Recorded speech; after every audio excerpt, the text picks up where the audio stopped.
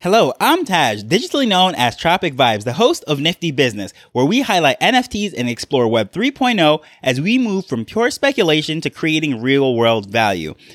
So today I'm going to speak about the emotions of the NFT space. And anyone that has been in this space for any amount of time, whether it's just a day or a month or a year, will definitely know there are emotions involved. Not just in the NFT space, but with crypto and anything really involving money. But in particular, with the NFT space, FOMO, which is the fear of missing out, and anxiety are some real things. And I am a huge advocate of speaking about anxiety, mental health, and all these different things. I know that's not why you come to this podcast, but I can definitely tell you that as someone who was struggling with anxiety for the longest time and not even knowing it until in my mid to late 20s, that I found a book called The 10 Best Anxiety Management Techniques Ever, something like that. But trust me, if you Google that, it's going to pop up, 10 Best Anxiety Management Techniques. It is by far something that had changed my life, reading that book and the outlook of it. And within this NFT space, there's certain things that trigger some anxiety, certain things that,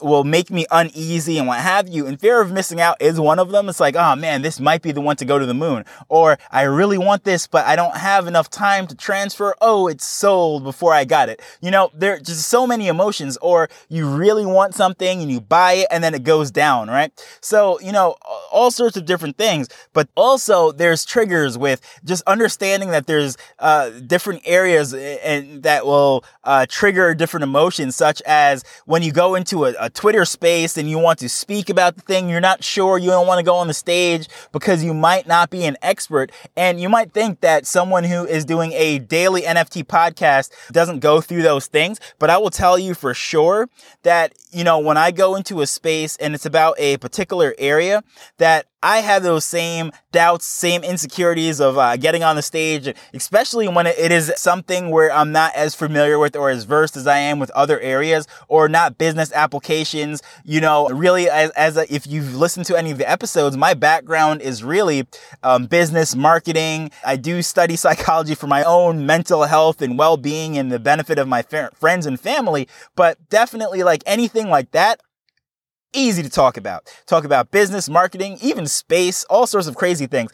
But when it comes to anything, there's always that insecurity level of getting up and saying something in front of an audience that you think is an expert. No one wants to get on stage and speak about something that they aren't really secure about, before experts. There's founders and it's really an accessible space in that, some very high-end people that are creating stuff on the blockchain and they've been in the space for 15 years. Well, not 15 years. They've been in the space for 3, 4, 5 years. Well, you could be in crypto for maybe 10 years, but definitely you can get on stage with someone who seems like they're way out of your league, and it's pretty cool in this space that, everyone's sort of welcome, open to have a discussion.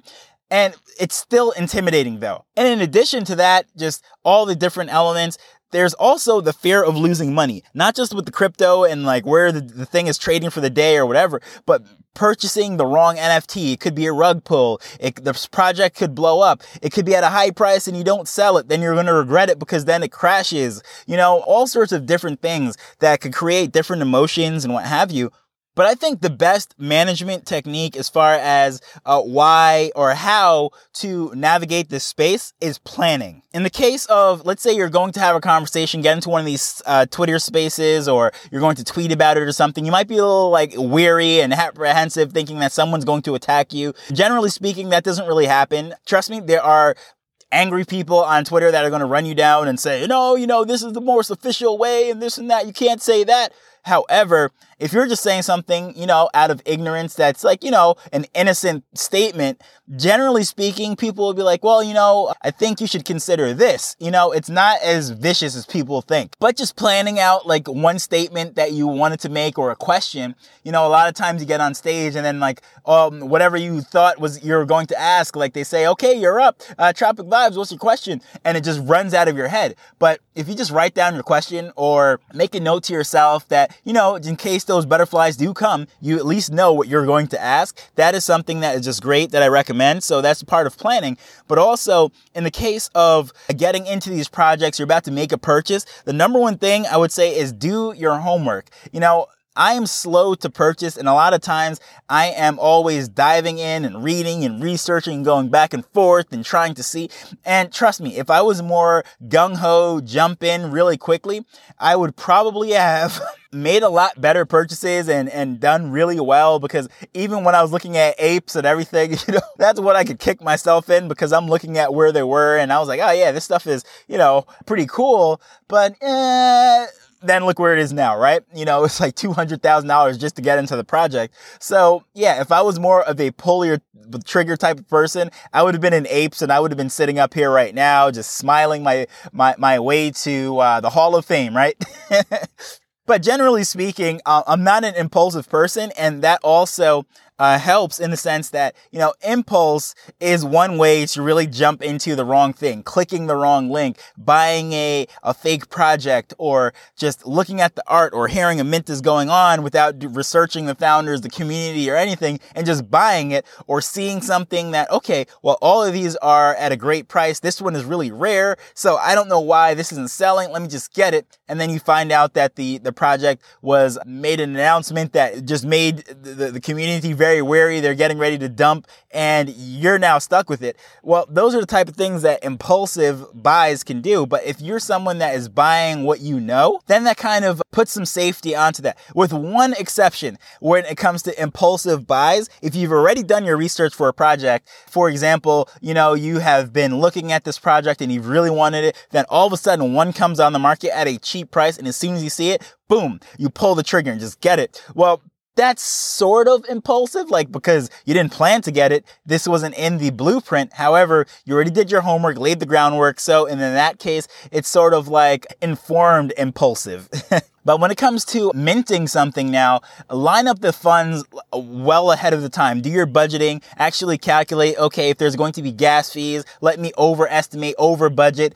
In case there is going to be a gas war, what am I willing to pay? Let's say it is 0.08 high at that time. I might want to get 2 of them. So I'm going to add in a little extra and another buffer of say 10%.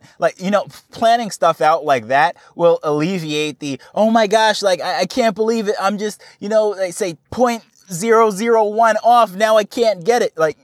Overestimating, over planning, over budgeting. That is one way you can definitely reduce some of that anxiety. I mean, there's still going to be anxiety because it's like, it's like game time, right? So it's really, it's not going to go to zero, but it really brings it down a lot.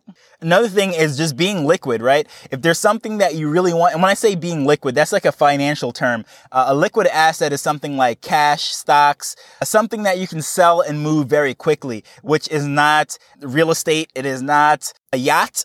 It is not, NFT in certain cases, right? Because it's going to take time for the correct buyer to come along to be able to afford that. So what I mean is, crypto is a liquid asset. If we're talking about this whole Web3 space, right? You can get in and out of, well, at least the major tokens. If it's some crazy NFT token that is, comes sort of staking reward and there's not much liquidity pools to get out of it. And when I say liquidity pool, going back to that word liquidity, it's just a way to make what is an asset that you cannot necessarily sell a little bit more sellable, right? They somehow provide a way to get from crazy NFT coin back to ETH or back to Wax. It's really common on Wax. So that's really, again, really where my most interest and focus is for the most part, and following how Wax is doing a lot of stuff. So a liquidity pool is very common over there. But when you stay liquid, let's say in the case of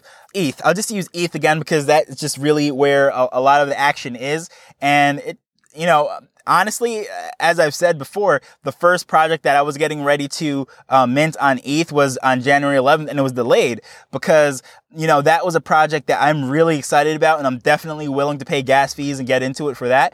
But having that ability, I just kept it in ETH, and I know that, okay, it is in ETH right now, and I'm ready to transfer it to my MetaMask when I'm ready to mint. I'm not going to tie this into a major NFT purchase or anything. I might see something really small and just dabble into it, but I'm not going to do anything that's going to make it, when it comes mint time, when it's time for me to purchase that I won't have the funds to do that. I'm going to have to get more cash from my, offline life, or I'm going to have to either borrow it from some other account, the whole expression, robbing Peter to pay Paul. Well, I don't have to do that if I stay liquid, just keeping it in Ethereum, or ETH, I should say, and ready to make that purchase will relieve some anxiety for me when it comes to that time now, whenever the minting does open up. And I just know that the funds are already there for me to mint on the 11th. Well, now the funds are sitting there waiting for me to mint on whenever they decide to open it up. And at the end of the day, I know what the mint price is, so it doesn't matter if the price of ETH goes up or down. I just know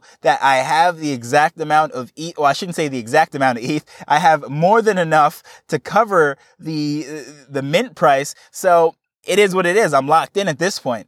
And I'm not going to go, put it into a stable coin and gamble and try to ride it up and down and switching it out and trying to squeeze in an extra dollar here and there. Because what if I'm wrong? What if I lose? And, when it comes mint time, I've lost 30% trying to be greedy to make an extra 10%. It doesn't make sense. So I just keep it there and just have it there ready to go. And this also comes in not just for minting, but if you see a great deal, like something hits the floor, and just be able to pull the trigger on that, that's what I was saying earlier. You see a great deal, you can scoop it up, right? You don't have to worry about not having the funds for it and kick yourself down the line. Which brings me to number 5. It's just gratitude, right? Just being in this space is just having this knowledge, having this ability to basically play with these quote unquote JPEGs and have this great community, some fun conversations, and it is just a great community to be a part of. So understanding that, okay, you might have made a few calls here and there. You would have made more money if you had pulled the trigger.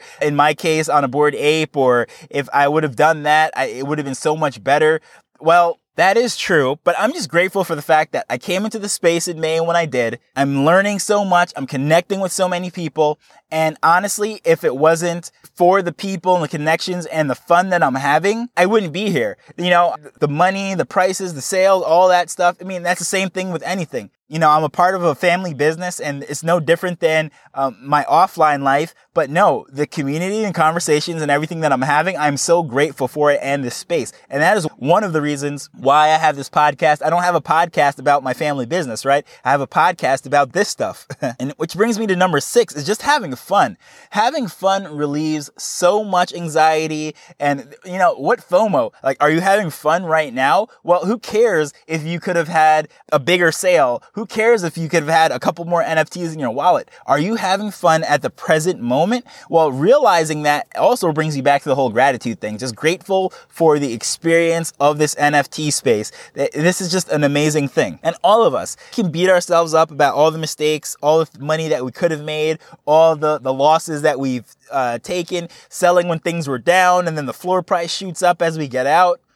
Anything can happen. But one thing that I really love about this NFT space is that whole WAGMI, that WAGMI acronym that's going around. Well, a couple reasons why I like it. The one, it stands for we're all going to make it, because, the tide lifts all ships. And in theory, in this whole NFT space, there's enough to go around for all of us to be all right. We'll all make it together. But another reason why I like this is because, as I've shared, I'm in Jamaica right now, and, Wagwan, is like a Jamaican thing, and I Americanized it so everyone can fully hear it. But, WAGMI is like, when I see it, I think of WAGMI, Wagwan, WAGMI, so that's just another reason why I happen to like the whole NFT space and that whole WAGMI acronym. And normally I don't like a lot of those YOLOs and all that stuff, but that's one I can jump on for sure because it has such a positive meaning. And I'm just grateful for all of you guys that are listening to this, sharing my content. And speaking of gratitude, I really want to share my gratitude to those of you that have been sharing the NFT drops and giving me some positive feedback and sharing the content and sending me messages. I really do appreciate that. It does help me and it really motivates me. And lastly, before I run, I just really want to mention that book again. And I'm telling you, it absolutely changed my life. The 10 best ever anxiety management techniques.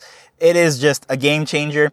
If you just Google it, you can see some tips, and there's definitely some articles and things about it.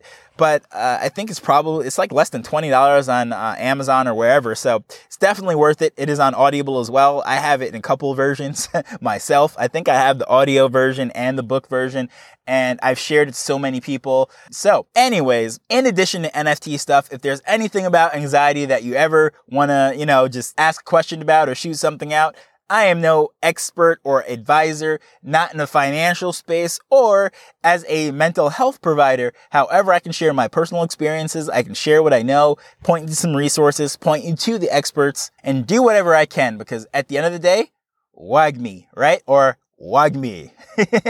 So at the end of the day, like I said, we're all going to make it together. And until next time, later. The Nifty Business Arrow is not investment advice. It provides insights and information within the space.